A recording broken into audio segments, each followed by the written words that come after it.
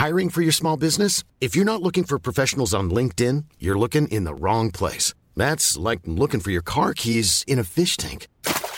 LinkedIn helps you hire professionals you can't find anywhere else, even those who aren't actively searching for a new job but might be open to the perfect role. In a given month, over 70% of LinkedIn users don't even visit other leading job sites. So start looking in the right place. With LinkedIn, you can hire professionals like a professional. Post your free job on linkedin.com/people today. Hey, it's Paige DeSorbo from Giggly Squad. High quality fashion without the price tag. Say hello to Quince. I'm snagging high-end essentials like cozy cashmere sweaters, sleek leather jackets, fine jewelry, and so much more. With Quince being 50 to 80% less than similar brands. And they partner with factories that prioritize safe, ethical, and responsible manufacturing. I love that. Luxury quality within reach. Go to quince.com/style to get free shipping and 365-day returns on your next order. Quince.com/style.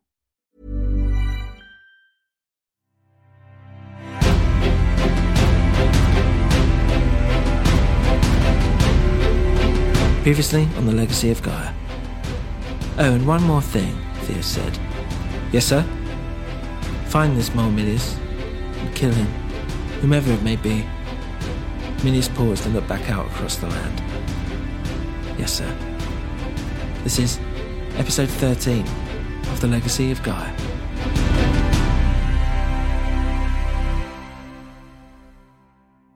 Sri was resting in his chambers, having his feet massaged by an attractive young woman and his head rubbed by an enormously strong, stocky man. The chamber was like most of the mansion, elegantly designed. There was fresh fruit on a table beside him, and the red velvet couch he lay upon matched the golden artwork and furnishings that surrounded the room. The woman who attended to his feet wore a long sleeveless purple silk garment that was cut off above the knee, revealing tanned muscular thighs. Her face was dark, with slightly oriental features, and her eyes a magnificent shade of green. Her long, black, exquisitely kept hair was tied back into a ponytail with a purple band, and her full, pouted lips were also a matching colour. She sat almost completely still and rubbed Shri's long, pale feet with such graceful movement it almost looked like a dance. The man looked similar to the lady, and they could have been described as siblings had it not been for his sheer size. It was clear there was an element of Titan blood within him, which made him so powerful. His body looked like a suit of armour with just small, tight, black shorts keeping his dignity intact. Every dark hair on his head looked as if it had been arranged perfectly, and his thick eyebrows over his heavy eyes gave him an air of vanity. Yet his manner and clumsy rubbing hinted at a slight awkwardness. Shri lay back in his black silk robe and let the calmness enter him. He felt sublimely at peace, and his hangover from another night of festivities had almost completely faded. He dreamt of himself as a young boy, swimming along the river Throkas, without a care in the world. His best friend Courtius swimming beside him, beaming his smile when his head popped out of the water, both excited that they were winning at some game he could not quite remember. Shri could almost smell the thick, humid air of the jungle he once grew up in, the trees blotting out the intensity of the sun above them, and the refreshingly cool water soaking into his skin as he swam down the river. Courtius stopped. "We can't go any further, Shri. Our mother said so." "Are you scared, Courtius? There's nothing down there. It's just so we don't go too far. They make up silly stories." Courtius wasn't smiling anymore. "They are not stories, Shri. My brother died fighting against the people of Gaia, and that's why we cannot go there. They'll kill us if they see us coming down." Mosquitoes had started to crowd in front of their faces.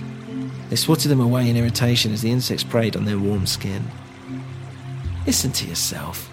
You sound scared and weak. We're supposed to be the future of the clan, remember? We can look after ourselves anyway." "Easy for you to say. We're not all as good at all this Q business as you, Shri. It's not about how good I am. I work hard so I can become the best. And one day, Courtius..." Yeah, he interrupted. "One day you'll lead this clan and right all the wrongs they ever did to us. So you keep saying. Wasn't it us who started it anyway?" "Bah! It's thousands of years ago. Who is to say it isn't all made up anyway? Just because we didn't want to join them, we're banished. Pfft, it's ridiculous." Courtius screwed up his face and fell back, pretending to die of boredom. Cracking hell, Shui. All this politics again. You've been listening to that mad preacher of yours. He's not mad. He will change the world one day. Yeah, well, this time Courtius faced away from Shui to back down along the river. Not everyone agrees with him, you know. He's not exactly innocent, is he? They have their bit, we have ours. Why mess it up? You really are scared, aren't you? Shui laughed. Courtius turned round and swam towards the forbidden end of the river. Shui followed him close behind before Courtius stopped and stood up. See? I'm not scared, he shouted. As he did so, Shui heard a slight ping go off from a nearby tree, and suddenly felt a pleasant warmth covering his face, until he realised that it was blood. When he wiped it away, he saw Courtius no longer had a head. It had been an explosive Q spike from somewhere in the trees. Shui screamed and there was some rustling in the trees. Two voices were arguing and were starting to get louder. Shui began crying and found himself punching the body of Courtius in the water. He didn't know why. He thought at the time it was because Courtius had been so stupid as to have gone off like that. But the real reason, he realised later, was different. One of the voices in the trees boomed out, "We are soldiers of Gaia and order you to head back, or we will shoot you and any others on sight." "There are no others," Shui shouted back, and then with his temper burning, his headless friend floating in front of him, there came a burning sensation in his chest. He could no longer control it. It was consuming him. He closed his eyes. Shui jerked up and scared both the man and woman that were attending to him. He realised it wasn't the dream that awoke him. Something was approaching. He quickly marched across the room, opening the heavy doors to reveal the man Nyacax had fought upon the Valhalla, standing in the corridor. Without his hood, he was like a walking ink blot, something close to a human outline but not human in the slightest. He was formless and with no distinguishing features. He was nothing, yet something. He was a shadow. Something rose up from his body, and from what looked like a hand or similar was a small golden coin. Shui had felt it ever since this minion had his hands on it. He was amazed to see it was actually a rather beautiful coin, a lot smaller than he had imagined. Minuscule shapes and waves were carved into it, and drew his gaze around and around the coin, trapped in its eternal message. Finally! Shui snatched it from his grasp, and the shadow of the Dark Clan member suddenly changed from a dark shadow to reveal a human face. Scarred, tortured, with two missing eyes, no bottom jaw, and flesh hanging off the bone. Had it not have moved, it would appear to be just a standing corpse. The few tufts of hair from across his bald, scabbed, bluish-green head were rough and grey. He looked so tortured that you could almost feel how much it ached to be resting in peace with every passing second. Shui bent down from his tall stature and kissed the poor soul on the forehead, and as he did so, the body collapsed onto a pile on the floor. Now, it was just a mess of bones and decomposed flesh. Shui turned around to see both the man and woman massaging him had fainted in shock. Shui giggled and stood in front of a full-length mirror against the wall. He grasped the coin tightly within his fist, and as soon as he did so, he felt as if 1,000,000 souls had invaded his mind. There was an overwhelming sense of transcendence, and Shui felt a power on a scale he'd never witnessed before. Then, almost as quickly, there came a booming voice, which rattled his skull. "Who is this?" the voice boomed. "It is I, Shui," Shui replied, not sure where the voice was coming from, and realising it was all a bit too much for him to take at the moment. He quickly placed the coin in his mouth, cringed at the taste, and moved it to his cheek so as not to interfere with his speech. It is I, Shui," he spoke, rather garbled. "Who?" Shui. But his name had come out even more garbled than before. He took out the coin from his mouth. "Do I really need to... Shui is my name." "I've not heard of a Shui before," came the voice. "Who are you? Where is my coin?"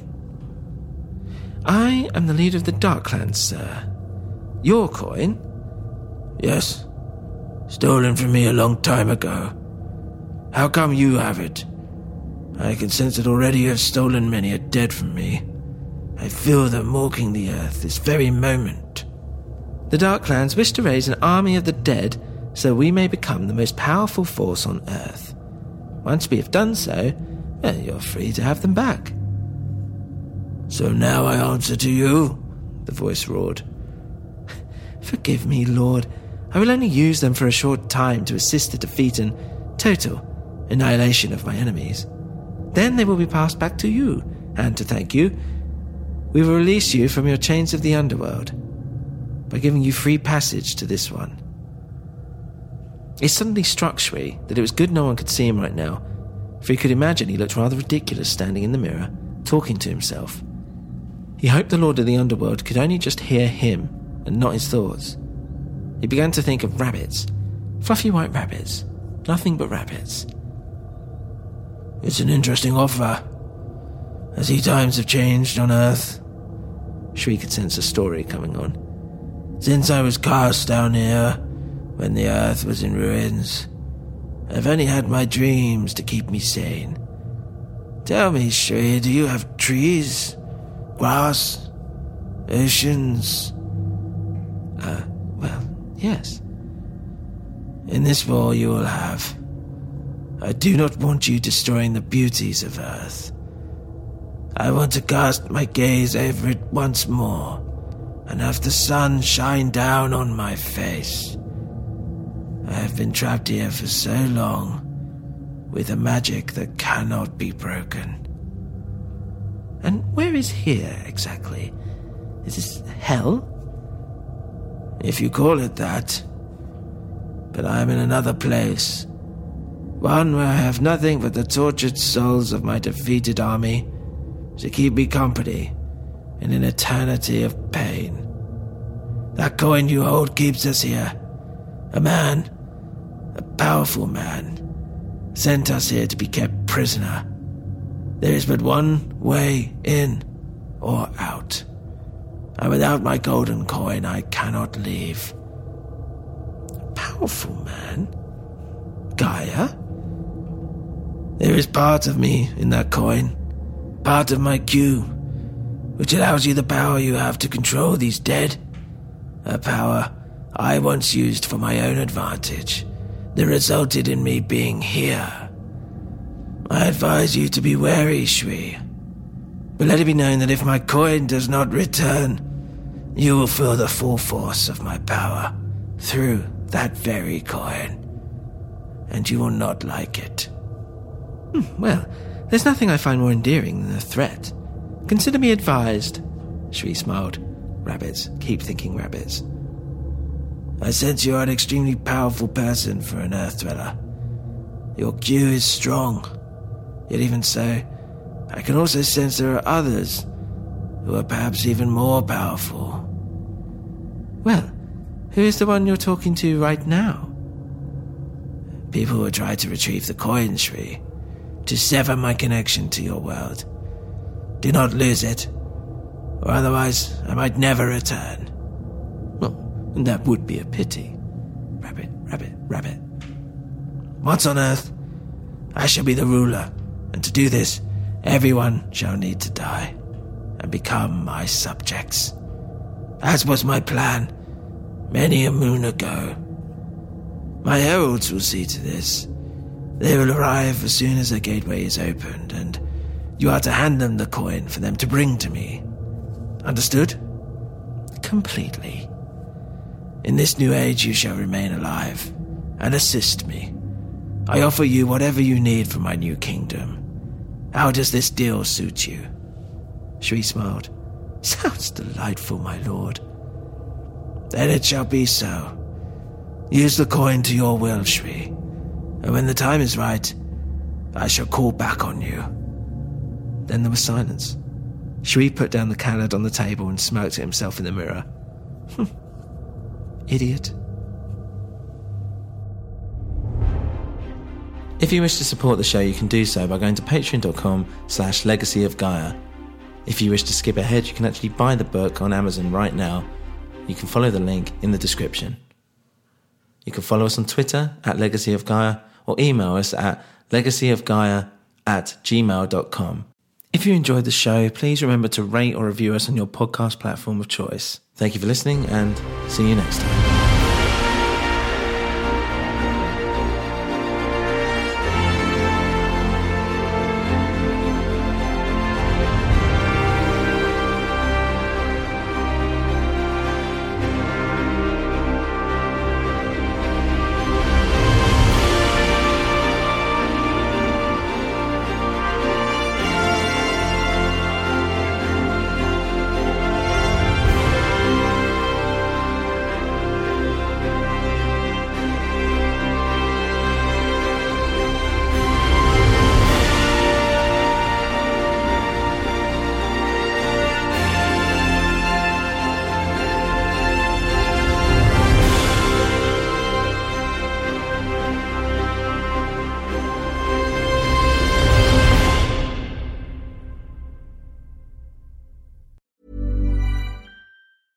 Selling a little or a lot?